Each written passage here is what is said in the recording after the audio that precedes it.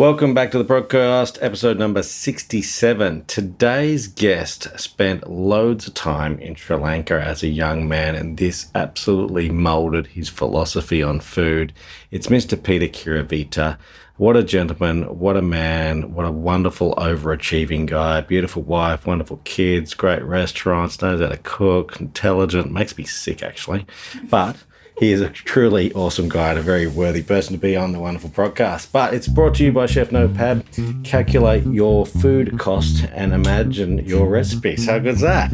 So everyone needs that. You need to know what things cost in the recipes. Check that out, Chef Notepad. Everyone should have Chef Notepad. If you're a chef, check that out, please. And if you're one of our wonderful chefs, check out our ordering app. It's getting better and better all the time. And you can keep all your invoices in one location, design your very own pantry list, loads more. Check that out, suncoastfresh.com.au. So sit back now, listen to these wonderful stories from Peter Kuruvita.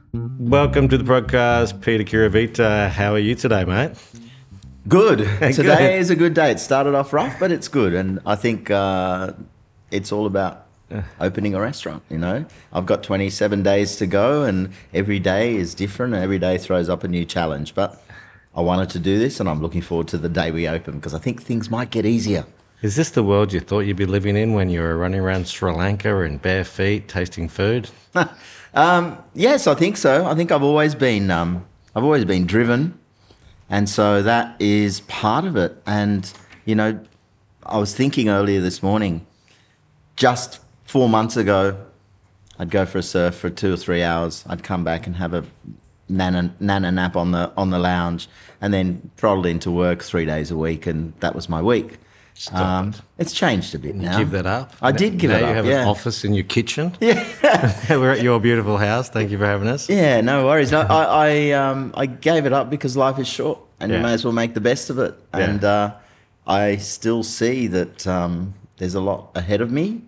And I think, you know, going back to Sri Lanka, that is where the base gets set in your life, isn't it? Yeah. And I think for my kids, well, there's only one left in this massive house now, but for the kids, all their lives, they've seen us being like this. And I hope that goes to them and they become as productive. And my older boys are now. And that's, I think you teach kids by lessons.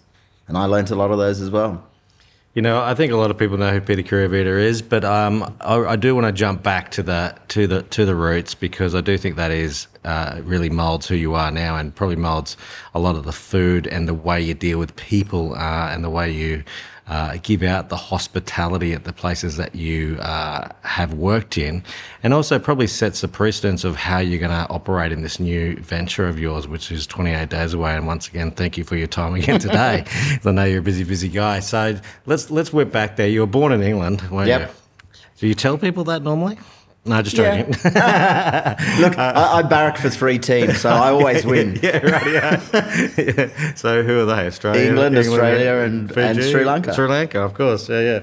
You spend a lot of time in Fiji. Let's go back to that. Tell me about the kids. I want to talk about the under-the-table stuff, the streets, the produce, Sri Lanka. I want you to be a tourist guy for Sri Lanka for me. Sure. Well, I think to me still, landing in Sri Lanka, the thing that always hits me, I don't like to say smell, but it's the aroma, the earthiness, the rich sense of incense and food and curry and the heat and the humidity and all of those things.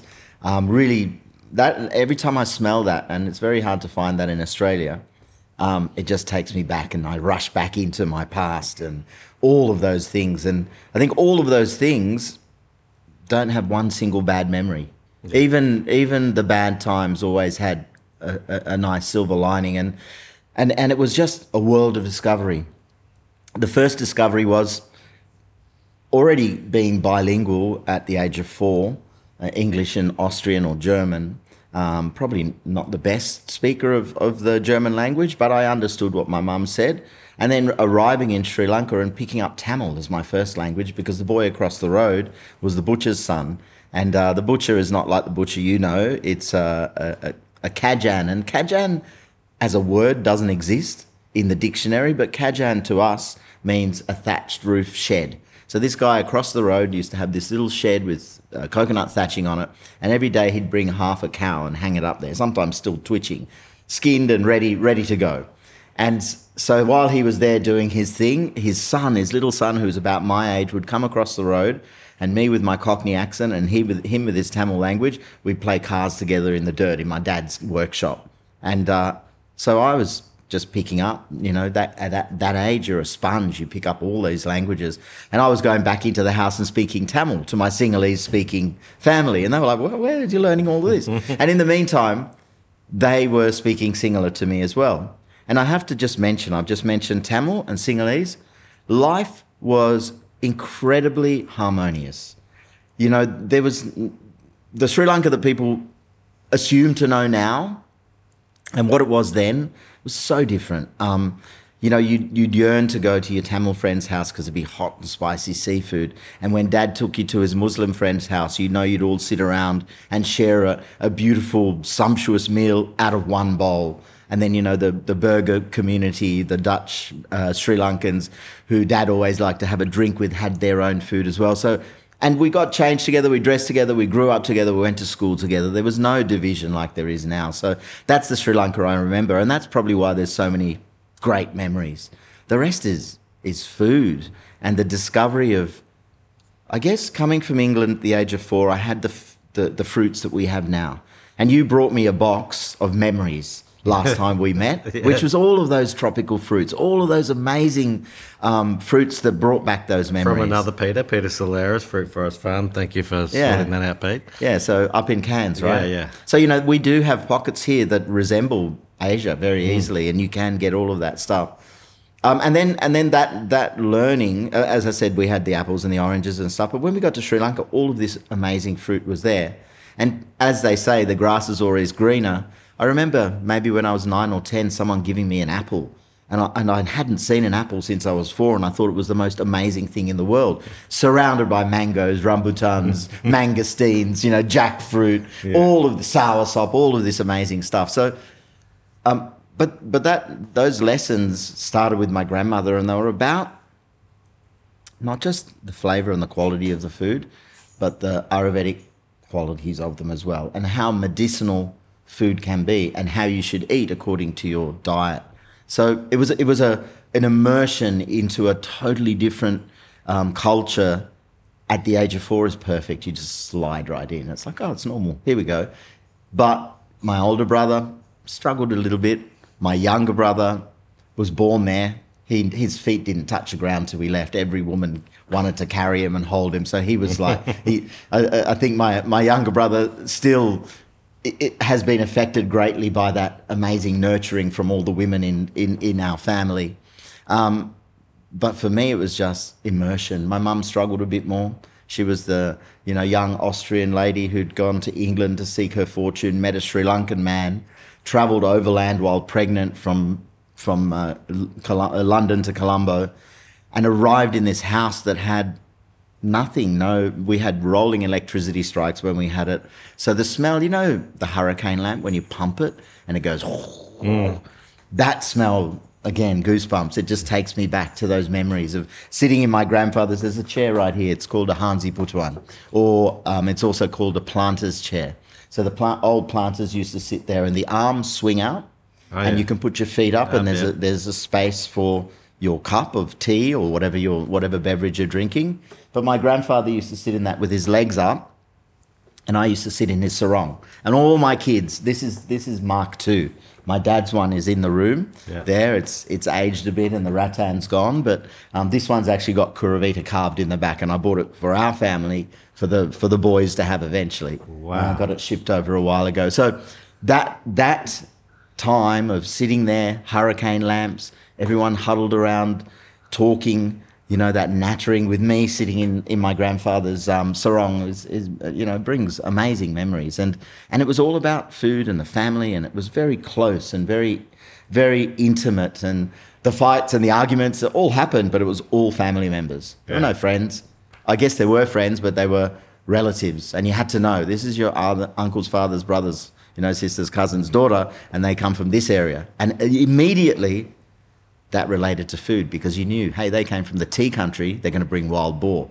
Or they come from the south, they're going to bring palm treacle and buffalo curd. Oh, so there's the thing, if they're from the tea country, not tea equals boar. Wild boar, because the wild boars like to eat the roots of the tea plants. It's a big pest. And then from down south, Kaluthura and Martale and all of those, and Martale my family came from, coconut groves. So they tap the toddy from the palm flower, and the toddy is like a wild farmer's liquor. It's just this white frothy liquid. They bind the flower, cut the end off, put an earthenware pot on it, and the sap that comes out of that ferments, and you strain it and drink it.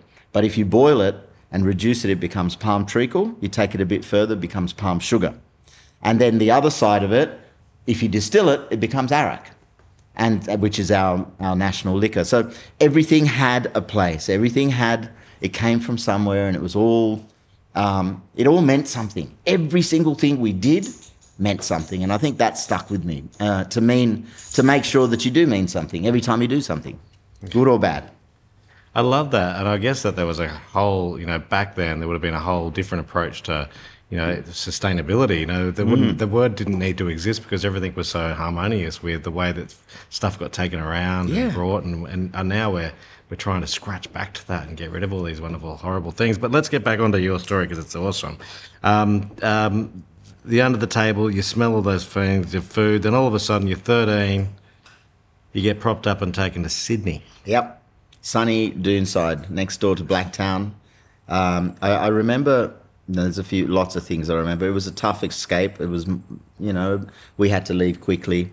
We arrived, Mum and Dad's friends were already here. They were in Blacktown. I can't remember the car, but I do remember that we were all piled into it, and there were too many of us. So there was 5 of us, I think 3 of them, and it was either a sedan or a station wagon. So I went from Mascot Airport to Blacktown before the highways came. So it was probably a 2-hour drive, sitting on my dad's lap in the front seat. And Uncle Roy gave me because I was starting to get car sick, Uncle Roy gave me a 2-cent coin to suck on, a copper coin, because he said that won't make you sick. And off... What? It wasn't washed. It came straight out of his pocket. What? I've never done it since. And I've been trying to give up those 2 cents for years. Yeah, I know. I've got tons of them though. Yeah, so it was a bit of a brutal arrival. I would say, it's very hard to equate the thought process, but it would be like coming from the Royal Palace and going to the Wild West in America.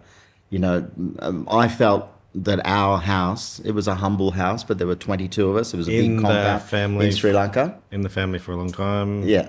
You were saying, I thought a long time, the house? 268 years. Oh, just 268. Yeah. The family. I thought it might have been a while. Yeah, so a lot older than Australia. Yep, we got it. Yeah. Well, the English discovered Australia. That's right. And this compound had 22 of us in it. 3 houses, a large pitch in the middle, like what you're looking at here. It would have been at least this big. As you can see, the pool and everywhere. So we better tell people, how big is that? I have no idea. Actually I know, because someone was going to quote the replacement of the deck. It's about 110 square metres. There you go. Right? And so that was ample to play cricket, to have parties. The travelling cooks used to come when we had big events, and they'd set up right in the middle of it. It was our cricket pitch. When it rained, we blocked all the areas and it became our muddy swimming pool. And all the oldies could sit around the outside on their Hansi Putuans or on other woven chairs, which they made. Like all this weaving, my grandfather used to do all the chairs. Once a year, he'd redo all the rattan chairs. Describe that weaving so people understand what we're So talking about. it's cane, and they make strips of cane, and this chair has holes all the way through it. Now, the problem in Sri Lanka was that the holes got filled with little insects that bit you, like bed bugs. Yeah, and so whenever you went to other people's houses, you'd always take newspaper with you, and very, very politely, you'd just put a piece of newspaper down on the chair when you sat down. Otherwise, when you left, you just have these bite marks on both legs. My dad would sit on newspaper all the time. Maybe it was from that. Maybe. Always sitting on newspaper. So it could be, before you did the reno, you'd have to, once every 2 or 3 months, you'd boil water, and one of the house girls would pour boiling water into all the holes, and that would kill all the bugs. So it's all got holes, and it was literally a basket weaving process, and he was so good at it. He was 98 when he died, I think, and he did it probably until 5 years before he died. And that was always a ritual. He'd bring it all and they'd bring the bundles. Obviously, other people could do it, but he wanted to do that. That was his job. So, yeah, I mean, lots of great memories there of just, I guess, community, but cooking. Cooking was important. Cooking was not... You know, we could easily track through your life, and I know the story for some reason. But I want to... tell me more about Sri Lanka, because I think that's good listening. And I think people love it. You know, like, and we'll whip past that. We'll come back to the other part of your Sydney and how you ended up in Fiji. Cooking. Sri Lanka is. It blows my mind every time I go there. It's the size of Tasmania. It has a history that dates back pre-Buddhism. It has its own Aboriginal people. So the history is rich and deep. And the engineering feats that were carried out during that time in the royal kingdoms were still like some of the Indian incredible works of architecture. They still don't know how they were done. There was flowing water up to Sigiriya, which is a rock fortress. Classic story where the son kills the father and overthrows him, and then the two sons battle on wild elephants and kill each other, sort of thing. It is a country of so many. In many ways like Australia, but a miniature version. We have a hill country, which is very cool. Tea is grown there, and most people don't know that was actually originally coffee, but the coffee failed, and then the tea was planted afterwards. Around the coast, surf, white sands, coral reefs, deep water harbours. Trincomalee Harbour is fifth largest harbour in the world, was one of the most important harbours during World War II. Still today, if you look at it from above, it looks like Sydney Harbour with no houses. It's got all the fingers. It's got a deep, beautiful harbour. Then when you go to the north, you've got Jaffna, a little bit drier, a bit more arid, but again with its own culture, with its own food, seafood. So if you tour Sri Lanka and if you are a visitor to Sri Lanka, the one thing I tell everyone is it's we have a little saying there, and it says the road is made of rubber, because on a map, it's like, hey, from one end to the other, it's nothing, but it might take you 3 days to get there because it's smaller roads. There's lots of, stops along the way, and you have to be prepared for a good road trip. But along the way, what you'll see is massive areas of... The population is the same as Australia, but it's the size of Tasmania. But you can drive from city to city, and in between that city, you'll see nothing but rice paddies and rubber plantations. There's even a town called Kajugama, which is where cashews come from. Everything's got a name. My company is called Singhapitiya, which means Lion's Gate. There's a whole lot of meanings to everything, and that's what I love about it. But the people are super friendly. The food is delicious. If you want to be a vegetarian, that's the best place to go. I know Indians, people will say that's not true, and I agree in a way, because India has a much varied mixture of foods, whereas Sri Lankan cuisine, top to bottom, the ingredients may change, i.e., down south, lots of fish and tuna, up north, maybe goat and beef and, that kind of thing. The flavours differ a little bit, but most of the flavours differ per household. So if you're going for ambultial, which is, it's like sour fish, it's the way they used to preserve fish. It comes from the south, but no matter where you have it in the country, it'll taste similar. And so the cuisine doesn't vary a lot, but when, if 8 of us sit at this big table that we're at now, and we were cooking a Sri Lankan meal, you would have 5 or 6 vegetable curries, 2 meat curries, and then maybe a seafood curry, and then you'd have papadums and malum and chutney and raita and all sorts of things. So you can eat very well. You don't have to use oil in Sri Lankan cooking. So it's a beautiful place to visit. Sunsets on one side. And if you're a surfer, when you go, you can travel between the two sides of the island, because the monsoon comes on twice a year on different sides of the island. So you could actually live there and surf 6 months of the year on the west coast, and then shimmy over to the east coast and surf that big slabbing reef break that's Aragon Bay on the other side. So yeah, I forgot, elephants. You'll get sick of seeing elephants. And now, since COVID, there are more leopards than have ever been seen before. I've seen jackals, leopards, all the different monkeys, birds. It's a bird watcher's paradise. Wow. What's that called? Twitcher? Wild, yeah. Well, you don't take them on cooking tours. It doesn't work. Because they're like, shh. Yeah. And everyone's going, wow, I want to eat this. Are you going to do the tours over there again? Yeah, they're starting next year. Where do people book them? World Expeditions. Okay. So I've been working with World Expeditions for ages, and they're adventure tourers mostly. People who want to climb the Himalayas follow them. Yeah. But at the same time, I'm a level 2. Our clientele is a little bit older, but it's still adventurous, and I'm there with them all the time, and we always try and go out of the way, and it's about a discovery. And some people who've been to Sri Lanka before will still come on the tours because you get to go to my house, you get to go. I'm coming. Lots serious. of book me in. Yeah, lots of different and really unique experiences. And the other thing in Sri Lanka, I say to people, you can do anything. It's up to you. And modern day travel is so constricted in the world, but in Sri Lanka it's up to you really at the end of the day. And we've had a couple of 70 plus people who wanted to climb Sigiriya, the rock fortress, and they were physically not able. And so I got 4 boys on each of them, paid them $20 each. They carried them to the top and back down again because that was their dream. They've always wanted to be to the top. So I'll make things happen, and it's part of it. I cook a lot there. And we get into friends' houses. Like the city of Gaul is amazing.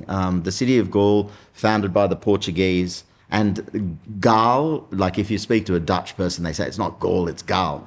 And the reason that name came was that there was a Portuguese ship lost in the ocean. They'd come around the corner, missed India, and they were heading down south, and there was no land at all. And for some reason, they turned. And they were running out of water. They were running out of everything. And the guy in the, cuckoo's nest or whatever it's called up on top, crow's nest maybe, he heard a cockerel, cock-a-da, call, and they went, Gaul, Gaul. And that's why Gaul became Gaul. Damn. And that was the city that survived the tsunami. The tsunami came into the city, washed around it, killed thousands behind it in the bus shelter and everything. But that city stood. And then after that, the Dutch came and introduced, they basically... were traders. And Dutch like to leave their mark. So if you look at, I'm drinking tea at the moment. This is a green tea mixed with ginger and cardamom. But I drink a lot of just orange Pecco, BOP. BOP, Fannings is the best tea in the world. It's the best grade, cut, everything. I can't believe I said no to a cup of tea before. Yeah, I could build a house with tea here. Okay, yeah. And BOP... broken orange Pecco. So I said, where did that come from? So the British, broken because it was the leaves in Sri Lanka, one of the last countries in the world where tea is picked by hand. And the reason you'd pick it by hand is if you use a machine and it crushes, it starts to ferment. And then it's already fermented by the time it gets to the factory. Orange, because the Dutch thought, what the hell, we'll just call it orange because the Dutch are House of Orange. And Pecco means pieces in Portuguese. So everyone had a go at it. And then Fannings is the way they used to dry tea. In the old days, the Chinese, who invented it 5,500 years ago, used to get someone to fan hot air onto the tea to dry it, to roast it. Wow. So anyway, there's tea, there's amazing food, Tell me about spice. I want to know about the spice. Okay, well, you ask a Mexican... because they use a lot of cinnamon in their chocolate making and a lot of their cooking. Where's the best cannella from? Sri Lanka. So cinnamon is one of the... If you link China and that area, Indonesia, Sri Lanka, a little bit of India, and then Mexico, that's where our flavours come from. If those explorers hadn't discovered those, we'd still be eating boiled vegetables. Even the Fijians used to just boil fish or throw it on the fire and have it with root vegetables. When the Indians arrived, it became tasty. Not that, a beautifully caught, roasted on the fire fish isn't good. But, so the spices there, cardamom, clove, cinnamon, black pepper. They're probably the 4 big ones. But then you've got turmeric and chili and, different grades of chili. And the spice range is amazing and beautiful. And to see them all laid out in the markets is incredible. But my memory of that is my grandmother, who used to make the full spice paste. So she'd make it for fish, for meat, for whatever, and over the fireplace, she'd have these balls, these beautifully coloured balls of spices. And then when she'd make a fish curry, she'd wash the fish, take a little handful of that, put it in, no more spicing and adding in spices and stuff. And they did that on something called the miris gullah. The miris gullah, and I don't have one here, it's like that mortar and pestle, but it's basically a rolling pin and a slab made out of granite. And our one in the house, which is still there, it's cemented into our old black kitchen. The stone and the stone and the mortar or pestle have shaped each other into itself. So if you took that mortar or pestle and took it to another stone, it wouldn't work, because we've been eating granite for 260 years, I guess. But there's so much, time and effort, and that combination of spices when you make it like that is incredible. Wow. Yeah, it is a truly beautiful country that I miss so much. Can't wait to get back. As soon as we talked about this new tour, I was pretty excited because it means I'm going back. When is it? October. Okay. It's always in October, and up until COVID, here's a silver lining for you. Up until COVID, I missed every one of my birthdays from the age of about 45 because I was always overseas. So I missed mine and my oldest son's for the last, God knows, 10, 15 years. So yeah, I've had 2 good birthdays here, and You share a birthday? No, he's 2. My oldest son is on the 18th, and I'm the 22nd. Yeah, so he was born actually on the day I opened a 400-room hotel. Oh, yours is the 22nd, is it? Yeah. October. Yeah. Yeah. That's beautiful. We could talk about Sri Lanka forever, and I do love it, and I think people should probably just book one of your tours now. But and we should just do a big chef one there too one day. Just take a heap of chefs. Well, I've done that. Oh, so, but let's do it. Idea. No. It's a great idea but what we did was I did it 3 times with Dilmar for tea. Right. So the first one was Australia, and I took 8 chefs from around Australia, and we went there and showed them the humanitarian side of life. I think it changed them all deeply. And I think it's something that everyone needs a little bit of. You get a bit of a shake up. I was reading about the new chefs in one of the papers, and it's great. It's great to be a good chef. It's great to work hard. It's great to achieve all the things you achieve. But the thing I noticed in all 3 of those, the first one was Australia, the second one was Europe, and then the third one was the world. So we had guys from Saudi, from Africa, from everywhere. Normally 8 people. A crazy bus trip. You can imagine 9 chefs in a bus, me leading them, teaching them about Sri Lanka. It was pretty crazy. But what we did do is we took them to, they cooked there's a school for the deaf and blind in Sri Lanka, which is sponsored by Dilmar, and we took them there for a day. And the first thing we did was play cricket against the blind cricket team. They are the world champions. These guys, my God, they would beat an average cricket team here. So they have a ball that's full of ball bearings. Mm-hmm. The batsman could be 100% blind. Everyone's differently abled, so they have different levels. Some are fully blind, some can't hear, some can't see, whatever. So the batsman or the bowler could be 100% blind. The wicketkeeper might not be able to hear, but he can see. So he stands behind the wickets, and this guy thunders in like a bloody fast bowler, and this ball, and the batsman could be blind too. So this ball whistles through the air with the ball bearings in it going, and he flogs the skin off it. So we put all the chefs in the pitch, in the field, and gave them different masks and, different fake disabilities. It was hilarious. To see this ball coming through the air or not see the ball, just hearing it, you just duck because it's like a missile coming your way. So just bringing the humanity out of people and teaching people how to be real and what's important in life. And I think that's a lesson in life every day. And those kind of things is what I try and base every day on. Wow. Even today when I had the shits about a thing we're going through, and just before you came, I wrote an email to the team and just said, sorry, I shouldn't have put that on you. It's my fault. And it's nice just to clear that, move on. And I think one of them wrote back and said, one dream, one team. Yeah. And that's what it's about.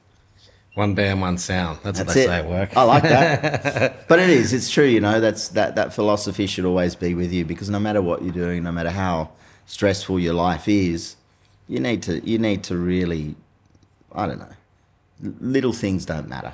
Yeah. Love that.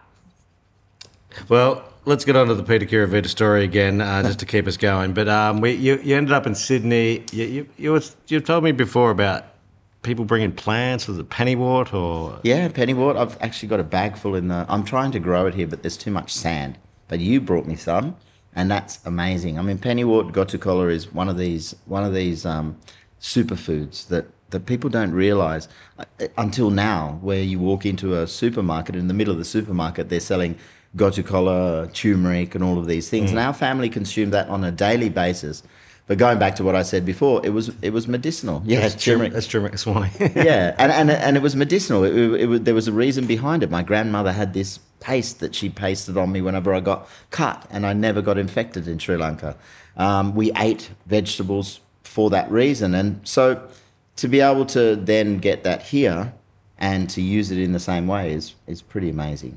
It is. I think that's a real big opening opportunity still. You know, there's so much to learn, and I think we have to go back to Sri Lanka just to even get close to starting. So we're going, right?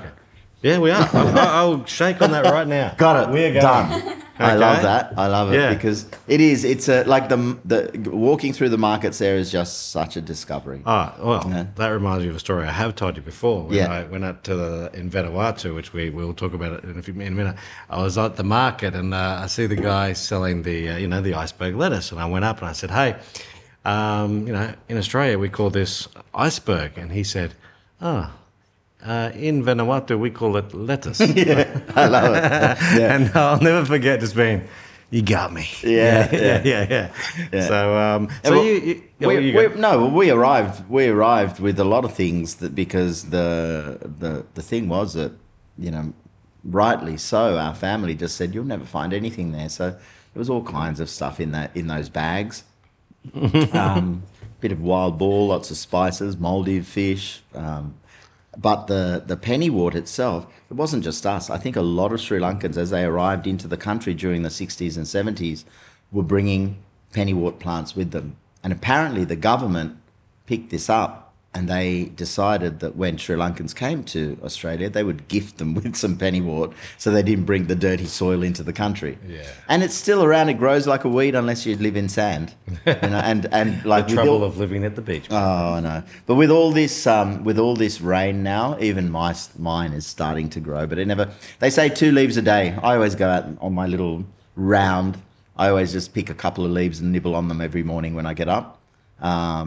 Yeah, it's. Did you plant them? Huh? Did you plant them? Is this? Yeah. Yeah. I bought them at Bunnings. Yeah. Right. It took about 3 months for them.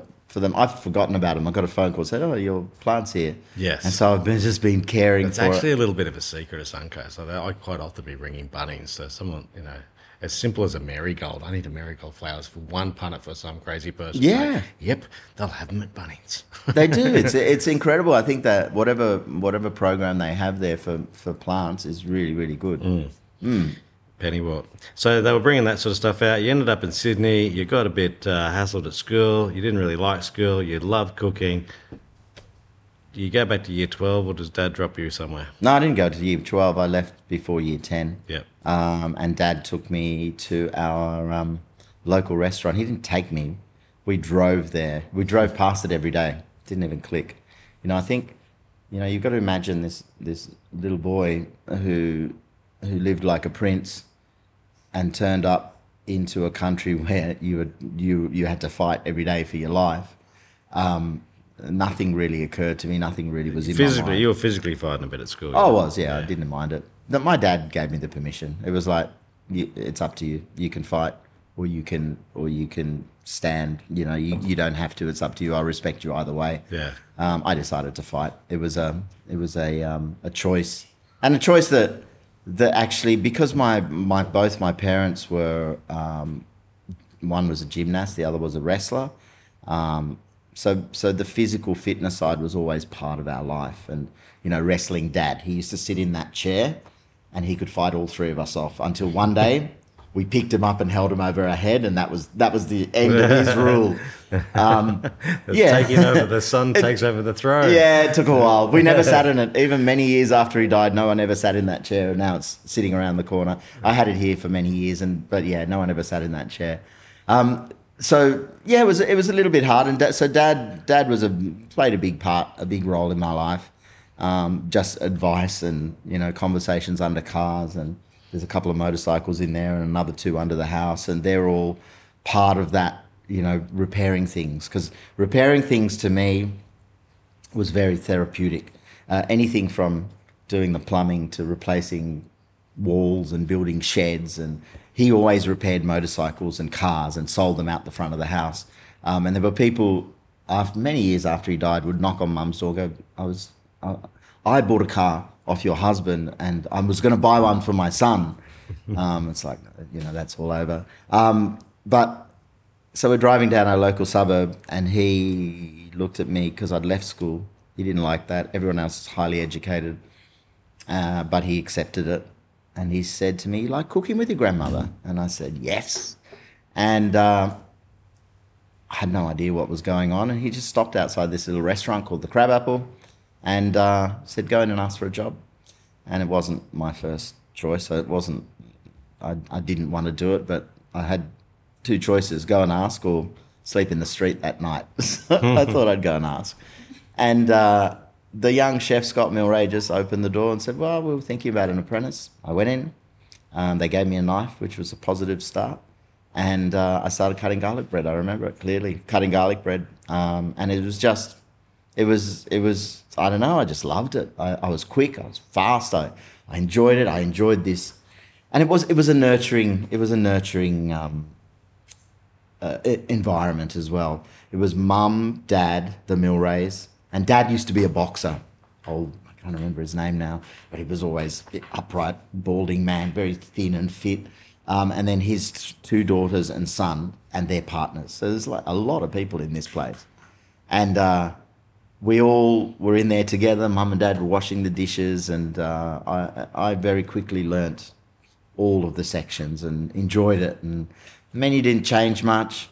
We had to defrost the Burmese barramundi, which one fillet weighed about 20 kilos in the bathtub in the backyard. Alfred, the guy in the Chinese restaurant next door, oh God, we did some terrible things to that poor man. He loved his car. He had the most beautiful Valiant Pacer. It was absolutely stunning. He used to wash it every day. So one night we snuck out after work, popped a hubcap off and put 3 prawn heads in there. And so these guys washing the car every day from then on, trying to figure out where the smell's coming. And we used to watch him from the thing, opening it, trying to smell. And eventually, the smell went, but that was hilarious. But I learnt Michael Jackson's Off the Wall had just come out. Tea for the Tillerman was the #1 album. I was very good at doing Cossack dances for some reason, because of my mum, I guess. My knees have paid for it now. But I just learned. I learned knife skills. I learned life skills. I moved out of home very quickly. So it was literally across the road from the restaurant, which was a 5-minute walk from our home, because that's where Scott, the chef, lived. And so then, I had a bit of freedom at the age of 16 or so, 15 and a half. I got my L's at 16. Then Dad lent me his HR panel van, so I had a bit of freedom. I think I might have told him, but one of our favourite things was get to the top of Morts Road, because there was no one there in those days, no speed humps. Come flying down in this HR station wagon and then put it into reverse just to see how it went. It seemed to handle quite well. We also skateboarded down that hill. We did all kinds of stuff. It was just a coming of age, but in still a family environment.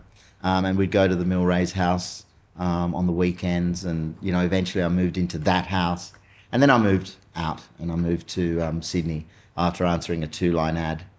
So I think by the time I was 17, I was living in Bondi with 2 chefs, paying $20 a week, working 7 days a week in 3 different restaurants, learning my skill, learning my craft, and meeting so many incredible people.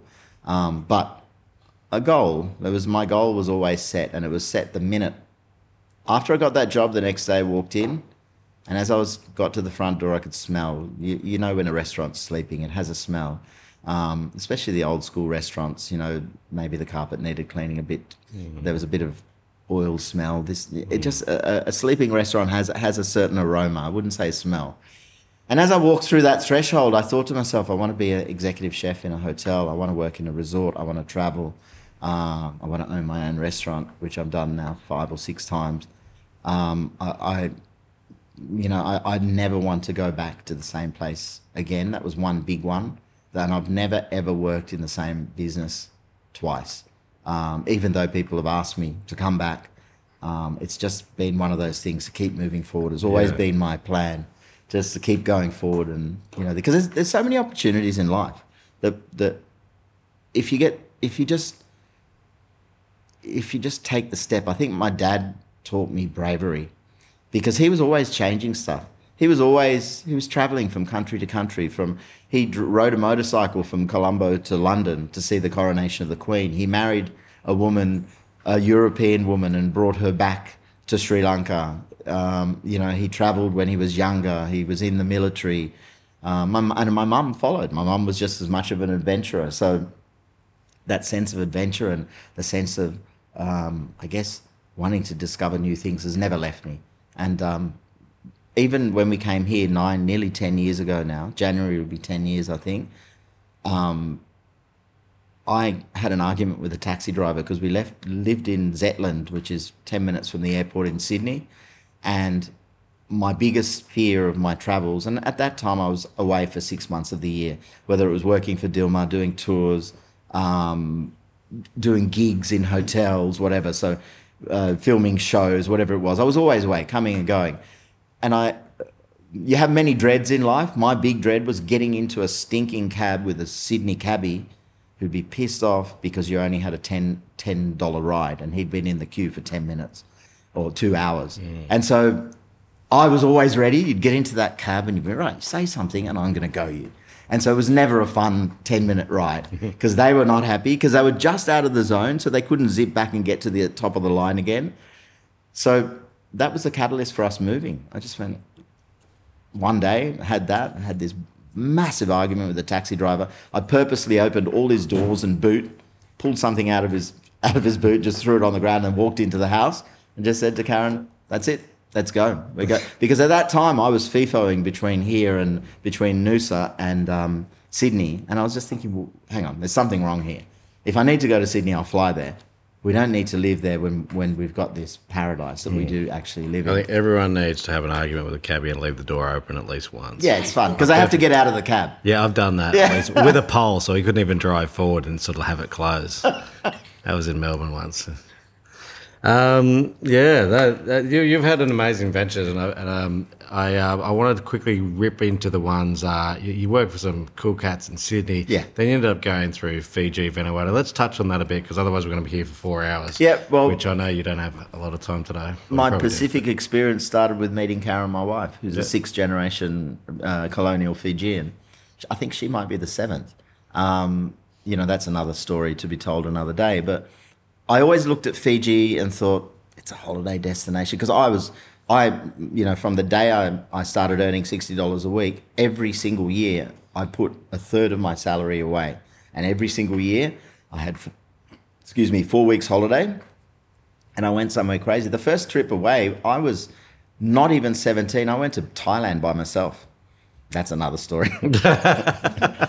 I'm lucky I'm back. To be honest, I'm lucky I survived that one, because it started at the airport and it was on. Taxi driver. No, it wasn't. It was some tout at the airport. But anyway, so I've always wanted to travel, but the Pacific didn't excite me, because I always thought it was just a holiday destination. Yeah. And then the opportunity came up while we were running Flying Fish, that the head of food and beverage for Starwood International discovered Flying Fish. I happened to have a vehicle because our business was very remote, very much like Alba, and so I'm very used to remote restaurants, which people say, well, it's a destination. There's nothing wrong with a destination restaurant as long as you pull it off, which I'm trying to do right now. So at 2:30, cabbies again. There's no cabs, because it was changeover time. They never thought about it. They never thought about restaurants, and that in Sydney, I think it's changed now, but at 2:30 you could not get a cab. So the cabbies would all go back to the base, and then the new cabbies would get in and they'd start slowly, and there was never a cab. So all these business people started to really say to us, this is too hard to get back to the office. So I got sponsored by Audi, got a brand new Audi, what was it, Q7 or something, I think they're called. But it was V8. I lost my license in like 20 minutes. I got clocked the back of Sydney going too fast. I didn't lose my license. I lost half of it and learnt my lesson. Anyway, so I've done around into Macquarie Street, came back around. There was a guy standing out the front. He hopped in, shook my hand. I'm Martin Jones. I'm head of Starwood Food and Beverage. I've been to your restaurant 3 times now. We really like it. We'd like you to come to Fiji and open a restaurant in Fiji. That's basically was the conversation. During this time... How do I get my Q7 there? Yeah, no, that got taken off me a little while later. And we bought a Mercedes van, which worked a bit better and was slower. And so during this time too, there was tension in the Flying Fish. And my business partners who wanted to stay silent all of a sudden because it was booming and doing so well, I guess through pressure from behind the scenes, starting to say, well, you keep saying you own the place. But it's like, that's what we decided because you didn't want to take the risk. You had the money, yes, but you didn't want to take the risk of losing your reputation. So I took the entire risk and now it's booming. Anyway, another story again. So there was tension. Fiji came up. I cut the deal. I went there for the first time and was blown away. The people, the place, the islands, the vibe, the incredible humanity that the Fijians have. There's nothing bad I can say about Fijians. And when I left, prior to that, actually, I'd already been to Fiji because prior to that I left Bilson's, which I was there for 7 years, and I got a job with Henry Crawford running his beautiful little resort in Batalele. And that was Karen and I, she was young, she was the assistant manager, I was the head chef, tiny little island with 8 luxury bourrées, everything paid for. So there's a wine cellar, Verve on tap, it was incredible, and all the who's who came. Met some incredible characters, another story. And so I loved Fiji, this opportunity came, we went back again, and same discovery of beautiful people. And then a few years after that, we got to filming. So I did my Sri Lanka, which was born on my first trip of Chef and the Tea Maker. So the Chef and the Tea Maker was when we took the 7 chefs, 8 chefs plus myself to Sri Lanka. And I engaged this young guy who was a digital videographer, and he did this cool little video for me where one of my flying fish would detach itself from the ceiling and swim through, and it was a tour of flying fish. Really good. I was struggling though, and I tried to get some big film companies on board, but they wanted too much to produce a TV show or a reel out of this, the Chef and the Tea Maker. So I said to Henry, quote low, this will be a job for life if you can do this. So along they came. There was a guy called Viran. I had him, I remember so many times sitting in temples and different things, telling my stories, and I could see him, one eye open, tears streaming down his eye, filming me, just because he could relate to a lot of the things. He was from southern India. And during that time, the boys, both of them, Viran and Henry, said to me, we should do a TV show. And so we did a reel. I was in my sarong, sitting in one of those Hansi Putwans, and just talked about Sri Lanka. And it took 2 years to get the first TV show done because the war was going on, and there was, that's another story again. But the second show was called Island Feast, and that's when I got to discover the rest of the Pacific. And from Vanuatu to Cook Islands, the people are different, but the same. That island generosity and beauty is incredible. And then after that, I opened restaurants in Samoa, and so I've had a really good run in the Pacific and on the islands. Vanuatu was incredible because it's so well. You've been there, Graham, so you know. But you see kids and they're filthy dirty except for around their mouth where they've been chewing on a mango or something. They've been voted the happiest people in the world. I don't know how many times in a row. Like it goes back to everything. I think in my philosophy is that you learn that you don't need everything to be happy. Simplicity is sometimes even better. And you have less choices, so yeah, you don't have to think about stuff. Well, I heard a rant by one of our well-known shock jocks about Greta Grunberg, and he did bring up a couple of interesting points. Is that the people of that age who are complaining about all of these things, they are in air-conditioned classrooms. They're using modern devices, and we all contribute, and we all expect the things that we expect in the modern life. We don't really need to survive and be happy, but we are surrounded by it all. There's a beautiful microphone in front of me. There's a computer recording me. We've got the fans on because it's hot. There's a lot of things that we do enjoy and we do take for granted. But I've always said, throw me into a tin shed, into a Kajan shed anywhere in the world, as long as there's fish and root vegetables, I'll be happy. I'll be happy to live that life. Sometimes I think, like this morning, wouldn't it be better to be thinking, I can't wait. We just had a full moon go. So whenever we were in Fiji, when the full moon came, you get the super low tide, so you could walk along the reef and you could pick up your giant clams and other things. And the tourists used to freak out. Why are you doing this? And I said, there's 1,000 people on this island.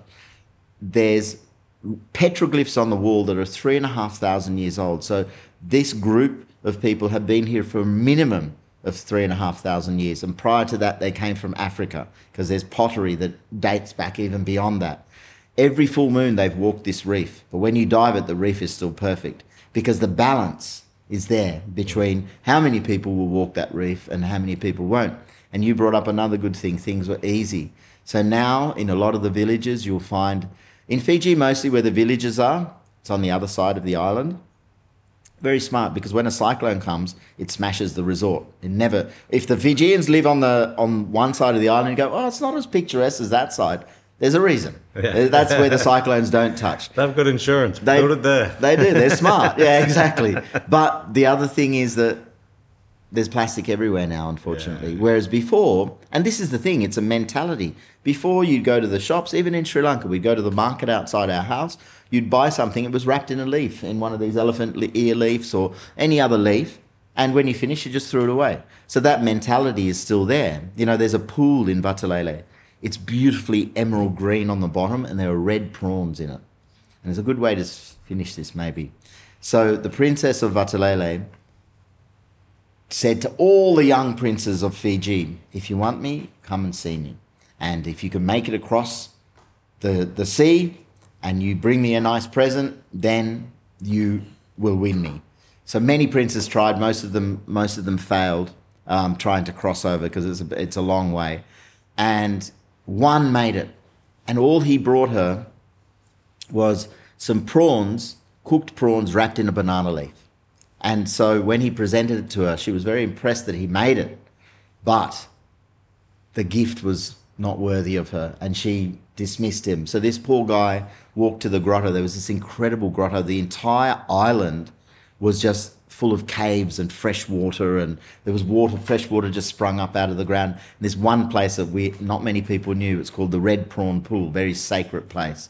And they always said, if you touch a red prawn, if you hurt a red prawn, something will happen. And generally, because they believed it so much, they just lay down and died. Like, people believed things so much that if someone did, something happened, and they went, there you go. So anyway, this poor prince, who's forlorn, jumped off the high cliff into the water. And as he jumped off, the banana leaf opened up and it coated the bottom of the pool. And then as he died, the cooked prawns came to life, and that's where the red prawns come from. So there's red prawns also in Vanuatu. So I always thought it was unique to just that pool. But then when I was at the W Sentosa, which I was just looking at recipes from before, they have Vanuatu red prawns. I don't know whether you've ever seen them. Looks like a giant king prawn, I thought but they're red. really, really, really deep sea, and they didn't use them at one point. Yeah, they're very spiky and bony, but in some of the hotels, it's a thing. Yeah. Anyway, there's so many stories. We could talk for hours, mate. And I just can't wait to do our trip. We'll be able to celebrate your birthday over there. Yeah, and, that'd be good. I'm actually very serious about that. Hopefully it's not your birthday too, because pretty much every single time I've been, it's been someone else's birthday, and they've been younger. When it was my 50th, and I thought, that's it, they're going to celebrate mine. Some guy had his 21st. So, Guyan, if you're listening, you know it's you. Yeah. No, I turn 50 in January, so yeah, not my birthday. Yeah. Mate, thank you very much for being a part of this. It's a pleasure. Yeah, there's lots to do, and I'm sure we'll do it again. So Yeah, I look congratulations forward on the to new restaurant, and I know that a lot of these philosophies and ways of thinking and how you treat your staff and how you attract guests and please them and is all a part of the culture and your story. So I'm sure it'll be a great experience for everybody. Thank you, and Merry Christmas. I think I'm last, aren't I? Maybe. You are last. Maybe. Yes. And if yes. not, Merry Christmas anyway, Yeah, because yeah, there's that's only 31 days to go. Yeah, oh my God. Stop counting. Okay, take care. Pleasure. Thank you. And that was Peter Kuruvita. Thank you very much, Peter. That wraps up the season. That wraps up our podcast season for 2021. And it's been really awesome to talk to these guys. We truly get a buzz out of interviewing everyone and getting to know them better. And we hope that you guys do as well. And I just want to say a really big thank you to everyone that's worked on the podcast and everyone that is working in all the sheds and all the warehouses that we have at Suncoast Fresh and Fruitlink, doing such a tremendous job. And I'm really, really proud of everyone. Now, if they don't do that job right, we can't be doing these podcasts. So I want to say a big thank you to everyone. It's a silly season, so we're about to jump into extra all hands on deck, get the job done, get orders on time, right, in spec, and all the things that we promised throughout the year. We know that it's game on, so don't hesitate to call us if we can do anything extra to help. So thank you very much. Merry Christmas. Happy New Year. We'll be back in about February. Take care. Let's love. Bye.